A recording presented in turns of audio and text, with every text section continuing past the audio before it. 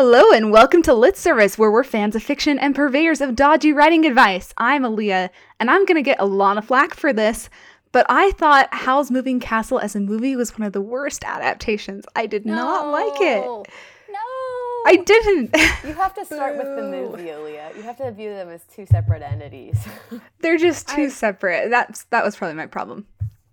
I think so too, because I really do like the movie, but I don't like it as an adaptation of the book. So I'll give you that. But I like them both separately. Because I definitely felt when I read the book, I was like, I like the movie so much more than this. Why is Howl from Wales? I was so confused. Oh, the no. book is so much better. Oh my gosh. No, okay. the book is great. The book is great. I no longer have that opinion, but that was my initial opinion. Whatever. I don't remember what order you gave us, Aaliyah. Cameron, I'm Kristen.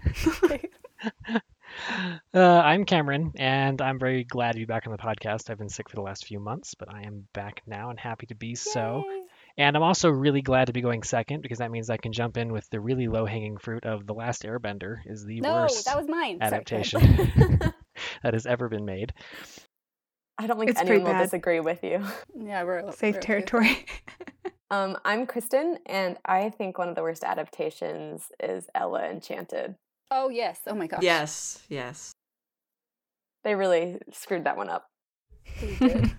I'm Caitlin, and I have run out of options. My least favorite adaptation. Let's see. I'm sure that there are. Well, there's this really terrible BBC adaptation of Sense and Sensibility that is all rustling dresses. Like the background is just them like going. Oh, no. Background music. It's the worst. Are you Because I talking love about the that book. miniseries? Because I love that miniseries. Oh, the 97 miniseries? No, wait, the I'm new talking one. about Sense. Oh, no, I like the new one. This Okay. one's like from the 80s. Oh, okay. And I love Emma, and it's so wonderful. And then I watched it, and I was like, Russell, there's no music. Like, what's going on here? So sorry, that's very obscure. You should go look it up, and you'll hate it too. Wait, I feel like you just said two different Jane Austen titles. Is this a Sense and Sensibility or this an Emma? No, it was Emma. I made it up. It was Emma. Okay. I Then did just I can't watch the tell you. Sense and Sensibility Emma Thompson version, which is great, and I love it. Okay, well, I'm Catherine, and one of the worst adaptations, I would say, is the film version of Ender's Game. It just agreed. lost. It needed to be a TV show because they just managed to lose the essence, I felt like. Yes. You can't make Petra a romantic arc. It's just, Oh, please it was no. just wrong. I feel like that's true of so many books because it's such a different medium that a lot of times if you want to get all of the awesome information from a book into a movie, you need more space than 2 hours. I mean, and there are ones that do it. I feel like Pride and Prejudice 2005, it's an amazing It's so movie. good. Cuts a lot of Pride and Prejudice, and yet it still manages to get the heart. So, like, you can do it, but it's tricky. Very Really tricky. tricky. Well, I we're feel like excited the Hunger to. Games first ones did a good job too. They did, actually. That's a good point. We're excited to talk more about adaptations today, but first off, a big welcome to Catherine Cowley, the author of The Secret Life of Miss Mary Bennet and the novella Tatterhood and the Prince's Hand in the anthology Unspun, a collection of tattered fairy tales. Tell us about your writing, Kathy. Well, I love writing in both science fiction and fantasy, as well as mystery, historical fiction. I've even done a little bit of contemporary, done a lot of short stories, and my first novel, The Secret Life of Miss Mary Bennet, just came out. And it features Mary Bennet from Jane Austen's Pride and Prejudice.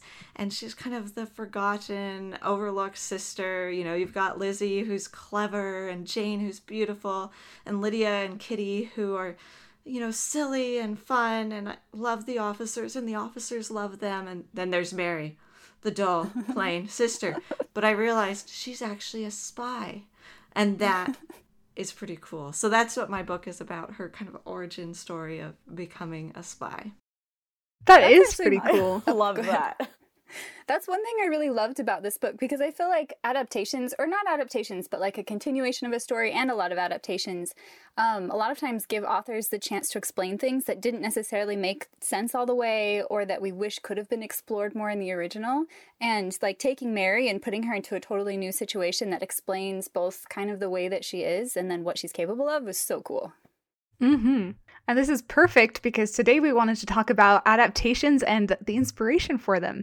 So to start us off, maybe we can just briefly address why do people keep telling the same stories over and over again and still enjoy them? a story is like is a landscape. It's a landscape of trees. In the book, How to Talk About Books You Haven't Read, it talks about how all stories and all books exist kind of in a landscape, in a forest. They're all connected to each other. And so when you take and you adapt a fairy tale, or you take a classic work and you play with it, you are saying, I recognize that it's part of this landscape. I want you to really be aware of where you are at in this landscape and draw attention to that. And then you can really play with it because people have this familiarity and it's like has this kind of wealth of things available for you to use. Well, sorry, go ahead. Well, I was just going to agree, and I think something that adaptations do is they provide the reader with a lot of background context. So you're entering in the middle of a dialogue instead of at the beginning, which like a totally fresh story idea, if that was possible, would do. It would just dump you at the beginning and it would have to speak for itself. But a really new, like any adaptation of a familiar story can give you opportunity to get really nuanced about preconceived notions that your audience has. So like every version of Cinderella ever will end up taking it a slightly different direction or get into slightly different themes, or you just have like a lot of ground to play with. And that's something I really love about them. I agree. I think that something that people really love about retellings is the familiarity, because one thing that's really difficult to accomplish when you are writing a story is to have people feel grounded enough and familiar enough that they want to continue reading. And if you're starting with familiar, very familiar ground, because people already know the story, then what they're looking for are the things that diverge. So instead of constantly trying to bring your reader along with you so they understand what's going on, you're just trying to surprise your reader or trying to give them like enough of familiarity that they're like, oh, I love this, while adding in enough new stuff that they're like, this is a whole new story.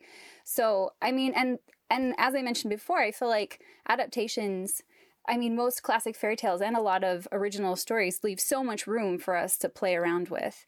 Like, if any of you guys have seen the Lizzie Bennet Diaries, which I feel like address so many things in like our particular culture that didn't necessarily have a place in the culture that they were written, like Mr.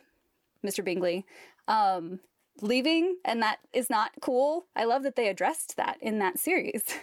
As like it's not a cultural norm for men to be in charge and like to have them just leave and have it be okay when they come back and propose on the first day that they see you. Well, that brings up a really good question. Where are the limits? Are there certain elements of a story that you have to bring to your adaptation for it to be considered an adaptation? Are you free to expound on elements that maybe weren't addressed in the cultural way we would want them to back at the time of the original? What kind of are the boundaries you go into when you're making an adaptation?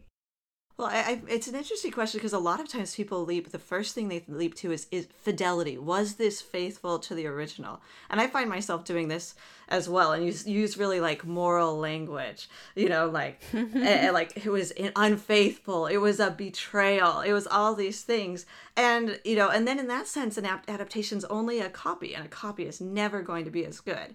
And so there's a lot of like adaptation theorists, which I recently got into after I started writing the adaptations, that talk about how this isn't a useful construct. Like, yes, sometimes things are bad adaptations, but the reason why isn't that they were unfaithful. And so Richard Stan is one of these theorists, and he talks about, okay, well, what are some useful models to talk about if you're adapting or a work inspired by it? And so, there's lots of different things people do, whether it's, okay, well, what's the essence of the story? And are we trying to capture that? Or sometimes an adaptation is a translation, which is its own creative process. Like you're translating it into something new. Sometimes it's a dialogue, so it's in conversation. Sometimes it's a reading or interpretation, like Lizzie Bennet Diaries. That's a reading. It's a very modern reading on this classic text. Sometimes it's like a transformation, and you can transform things in so many ways, whether you're taking one part and expanding it, or one theme and like trying to deal with it. You're trying to like focalize a particular viewpoint or approach. And so like there, in some ways, there's no limits to what you can do. But if you don't have a certain core that is recognizable or that maps to it, then it's no longer an adaptation. It might have some sort of, there's all sorts of things that are inspired or pay homage or have references, but aren't necessarily adaptations. Yeah, I actually agree. I think it's very much an artistic choice. I find myself, the older I get, the more and more I'm delighted by adaptations that I only find out it's an adaptation at the middle or at the end. But then when I see those elements that line up, I'm like, oh my goodness, so clever. I just love it. But, I also love adaptations that have all the different points. So I think that's a good point. It really is what you want to get out of the adaptation. You kind of take the element that's fascinating to you, whether it's, the romance that never was fully developed or, kind of questionable elements that weren't ever called to task. And you expound it in the way you want it to. So I think there's no right or wrong answer for that. It's just you have to come up with a game plan of what you want your adaptation to do, and decide if you want it to be close, you want it to be far away, but then kind of align those elements, and your readers will think it's really fun. I actually think that adaptations, especially fairy tale adaptations, but like any kind, are a really, really useful way for a beginning writer to get started, because you don't have to spend as much time thinking like what is going to happen in this story so much as what do I want to do with a story that already exists. And so you're dealing with fewer moving parts. So if you're doing a fairy tale adaptation of Cinderella, you know that there's going to be a poor girl who is in a step family that treats her poorly, and that there's going to be a ball and she'll meet a prince and glass slippers, right? Every single Cinderella story, even if it doesn't have those exact same components, has like a version of them. And so if you are a beginning writer, you can choose a story like that and be like, I know the shape of this story. And then you can choose, like Catherine was saying, what is it about this story that is interesting to me or that I want to expand on, or what theme do I want to focus in on? And then you can tell a story with the shape already in place and then focus in on whatever it is that you're interested in. Well, right, because one of the things new writers face, especially if they're in speculative fiction, which is like fantasy or sci-fi, is exposition. One of the telltale signs of a new writer is you just find massive paragraphs of them trying to explain everything that's going on in the first couple chapters. And if you're doing an adaptation of a story that's already well known, you have the sliding scale of how much you want to rely on readers already being familiar with the kind of story you're telling, and all of a sudden it's that much less exposition that you have to figure out how to somehow get on the page. Unless you are the musical Natasha Pierre in The Great Comet of 1812, in which case you have a whole song dedicated to exposition. Or you can focus your exposition on like whatever it is that's different, and it can just be slid in small parts. So that's a good transition then. How do you add your own flair to an adaptation? How can you keep something original that has been told so many times, particularly fairy tales, or classic literature? I mean, I think like I always think of it as there's 6 questions I can ask myself. And I know I learned these questions in elementary school, but they're still useful. Kind of who, what, where, when, why, and how. Because I feel like it's like a sliding scale. I could choose to change just one of these things, or I could choose to change a bunch of them. It might be a little risky to try to change all of them. Would be a very big challenge. But it's like who, who's your character? What point of view? Are you doing the hero, the villain, a side character, a minor character? Or what version of the story are you using? So Beauty and the Beast, there's actually multiple published versions in the 1700s, and then there's like older versions from the Greeks that aren't exactly Beauty and the Beast, but are pretty much Beauty and the Beast. And so you like, what version are you using? One thing to be careful of with this is like, you can't just adapt like a Disney movie. If you adapt write a version of Beauty and the Beast with the character of Gaston, Disney will sue you. However, there is a love interest in an alternate love interest in one of the versions from the 1700s. So you could do this, but you better not name him Gaston. So you have to figure out what version are you using. Unless you're doing a fan fiction. If you're not planning on making money off of it, if you want to post it on a fan fiction website, then write your stories about Gaston, and those will be awesome, and a lot of people will love them and read them. You just can't sell them. So that's who, what, where. So like, where's the story taking place? You can shift when, you can shift the actual time period, but you can also shift like, well, is this the origin of the story, the prequel of this story we know, or is it the kind of the heart of it, or is it what happens next? The why, which we talked about this earlier, like, why are you doing this? So there's this great short story called Breadcrumbs by Gina Mason Stay, and it's this Hansel and Gretel story, and the core conflict is that it's years later, and Gretel is dealing with post-traumatic stress disorder. And it's just this, like, brilliant story about PTSD. Like, how do you move on after something like this? And then how are you going to tell this story? Like, what's the form? Are you going to use the same form as the original? Is this a picture book? Is this a poem? Is this a comic book, a short story, a novel? So many options here. But, as I said before, you probably don't want to change everything, but, choosing which of these tracks you're going to shift can help keep it kind of fresh and creative and have that flair. Off the top of my head, I feel like some of the great adaptations that are more recent play with those exact things. Like you think about the Lunar Chronicles and you have Marissa Meyer asking the question, why is it that the stepmother hates her stepdaughter so much? And it's because it caused friction between her and her husband, and her daughter is now a cyborg, and cyborgs are this and that. It answers some of those questions about the why, and putting it in the future is what causes those questions to happen. Or like if you think about Julie Dow's Forest of a Thousand Lanterns, which is a Snow White evil queen origin story, you find out why it is the evil queen likes eating people's hearts.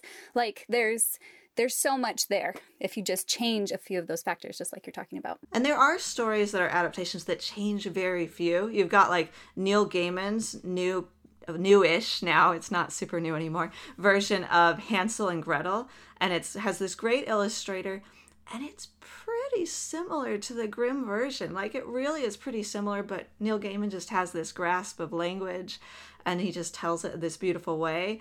But he honestly, it's pretty on track. So there are adaptations that make very few changes, but I don't know if I could get an adaptation of Hansel and Gretel that was that close to the original published. Some people just have, if you're Neil Gaiman, you can do whatever you want. So what are some elements from classic literature and fairy tales that writers can draw from without it being considered an adaptation? Tropes. Tropes are not necessarily an adaptation. So if you can take story elements from something, that's not the same thing as lifting the story wholesale or even transforming it. So like a prince who's looking for a princess, that's not adapting Cinderella. That's just like a common plot element. Or even you could have a princess trapped in a tower, even figuratively, but it could end up being very different than the Rapunzel story. Once again, it can be like these tropes, these elements, whether it's like visual elements or the cowboy hat that might be in a certain story, or whether it's like, a situation that happens in a lot of stories.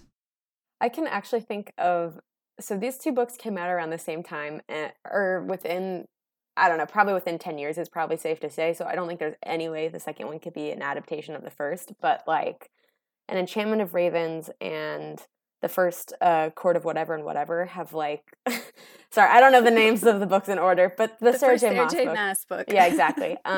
They have plots that are like 88% similar, but they're still very, very different books.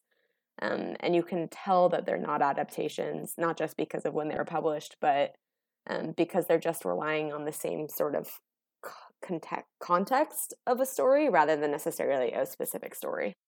Well, I think that touches on a question that a lot of new authors have. I just saw it go up on a forum somewhere. How do I know if my ideas are original? And I think that the real answer to that is that they're not. None of them are. And the fun part about that is, though, that if you give, 10 writers the same idea, they will all come up with vastly different stories. And that's why adaptations work, because you can have the same plot threads, but everybody's going to come up with different ideas about what is important about that story. I think that for this question, whether or not it counts as an adaptation or a retelling, I think that in order for it to be a retelling, it needs to be recognizable as a story.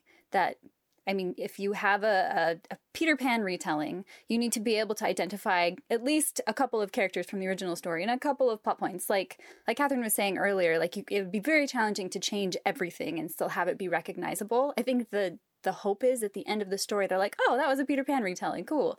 But if nobody understands that, then it's just your story and it has some similarities. Well, right? you get that, to take the classic example of Stephenie Meyer's Twilight, and 50 Shades of Grey started out as, I haven't read it, but I understand that it started out as like fan fiction of this, and then enough changed that it's like, okay, yes, it's clearly inspired by it, but it's no longer an adaptation. That is our time for this part of the podcast. Does anybody have any final thoughts before we move on? I would just say that my favorite adaptation is She's the Man. That's a good one. All right, now we'll go on to the portion of the podcast where we critique an audience submission. If you'd like to see the text of the submission and see all of our notes on it, check our website, litservicepodcast.wixsite.com/litnation. And if you would like a first chapter critique from us, you can find our submission guidelines there. So, in this week's chapter, a young father, Jovius, gets commissioned by village invaders to make weapons. When he doesn't, his family pays the price.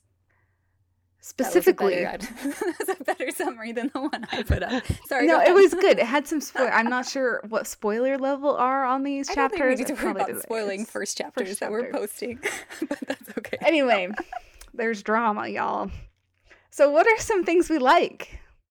I just love the world. And, you know, it feels kind of immersive. It feels like there's so much possibility, so much story. I love, like, you've got kind of conflicting groups and other things. Like, I'm like, okay, this is a place I'd like to spend some time and get to know.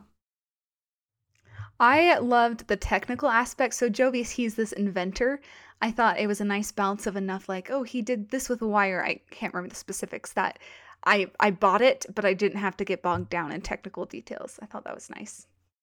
Yeah, it seems like it's a very technical and involved magic system without subjecting us to the technicalities and like having to learn the science. We're like, ooh, science, but I don't have to take a class to understand this book. Sorry, continue, Kristen. I'll agree. I think we'll probably come back to this later, but there are some instances where Jovius, who's the point of view character, I think he feels very comfortable in the world that he's in, and I thought there were some really good moments where he moves seamlessly through his world like he belongs in it and doesn't really hold our hand, but gives us enough context that we could understand it. For instance, I think that first page when he uses his glow, I think that was done very well. I loved some of the vocabulary with this whole magic system. We have the glow, and then we hear about Sandborn. I think some other things. It was just pretty cool. There's a really, oh, sorry, go ahead, Cameron. I just wanted to add, I really enjoyed Jovius's relationship with his daughter. It doesn't take up a huge amount of space on the page, but it definitely, the fact that we get that emotional weight helps when things go south very quickly. Yeah, to add on to that, one of the really nice moments in this story, I feel like, is at the beginning, he makes her a compass, and then when everything goes south and his daughter gets dragged off in front of him, she drops the compass, and it's sitting there on the floor, and that was like the most emotional detail out of all of it for me, because... yeah.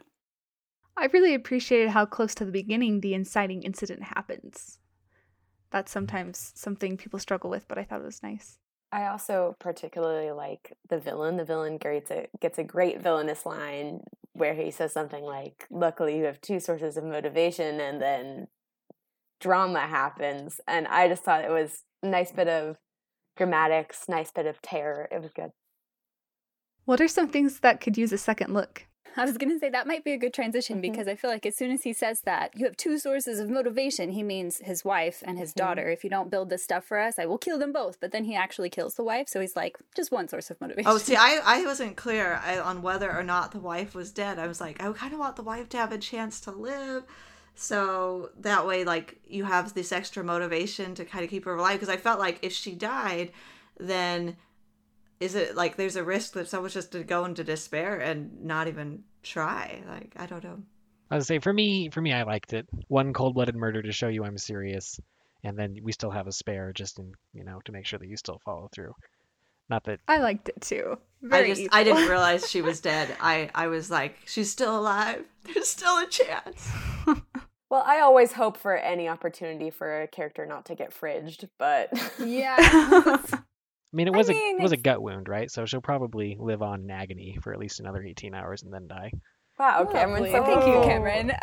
Too accurate. Too accurate. Actually, I think that actually kind of drives at the core of maybe what I struggled with here. Because, I mean, she could be alive, but she could be dead, and I don't know which one it is. But I'm also really not sure what Jovius thinks is happening, because a lot of what happens on this page, I feel like there's so much potential here, but because we're so far outside of Jovius's head, his actions don't actually make sense to me. Because, I mean...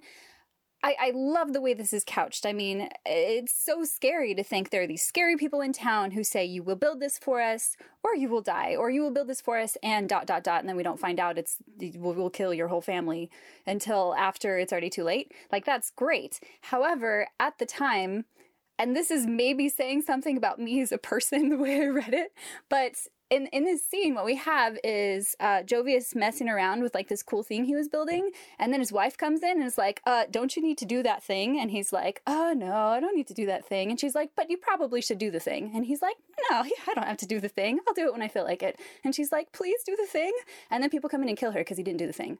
So like I really struggled with that because I was not sure why he hadn't done the thing. And then as a result of all this violence, at the end, he's like, and also I'm not going to help my daughter or my wife who is dying on the floor. And so I was really confused about, I mean, that could be a really great beginning for a character arc of somebody needing to, like, learning how to do things when he needs to, like within a schedule. Like, my daughter's being dragged away, do something now, you know? But as it is in the beginning right now, I really struggled to know where he was coming from and why he was acting the way that he was. Yeah, I agree. I think there's any number of reasons that he could have done the things that he's done, but we're missing the emotions behind it. Because, like, let's say he's one of those creatives and he just had a creative block and he couldn't finish the catapults. Even if that was the case, he should still be, you know, panicking because the people he needs to build the catapults for that he can't are, you know, violent invaders who have a history of, like, his wife says, yeah, did you see the attacking a child in the street? That's rough. Maybe you should go build the catapults so that they don't do that to us. So whatever the reason he's not doing it, it seems like you should have had a little more concern. Well, and there's so many reasons he could not be doing it. You know, sometimes people just struggle with anxiety, or sometimes it's an act of subtle resistance, or sometimes, you know, like there's could be dozens of reasons. One thing I was thinking about as I read this is Luke Skywalker in the original Star Wars movie. Because, okay, what does Luke want? We always talk about what characters want, and a lot of times we're talking about what they want after the inciting incident. But what does Luke want before the inciting incident? Well, Luke already has a want. His want is that he wants to go to the academy. He's trying to convince his aunt and uncle, please, we bought these extra droids. Can't I just go to the academy now? And his uncle wants him there on the farm because they need him. And his aunt kind of wants both things. And so it's very clear, even though it's in a film and we can't get in their heads like we can in literature, it's still very clear what their wants are, and why they're motivated to do what they're doing. And then, of course, his aunt and uncle get killed, spoilers for Star Wars, and the whole galaxy's in trouble, and, you know, then he has new wants, right? But, you know, but it gives this whole sense of character, so I almost wonder, well, what does he want before? You know, like, and what do each of these characters want, and how is that driving things before this shift? This is a note that maybe doesn't apply depending on information I don't have about the submission, but I wasn't sure what the genre, well, I wasn't sure what the age group was.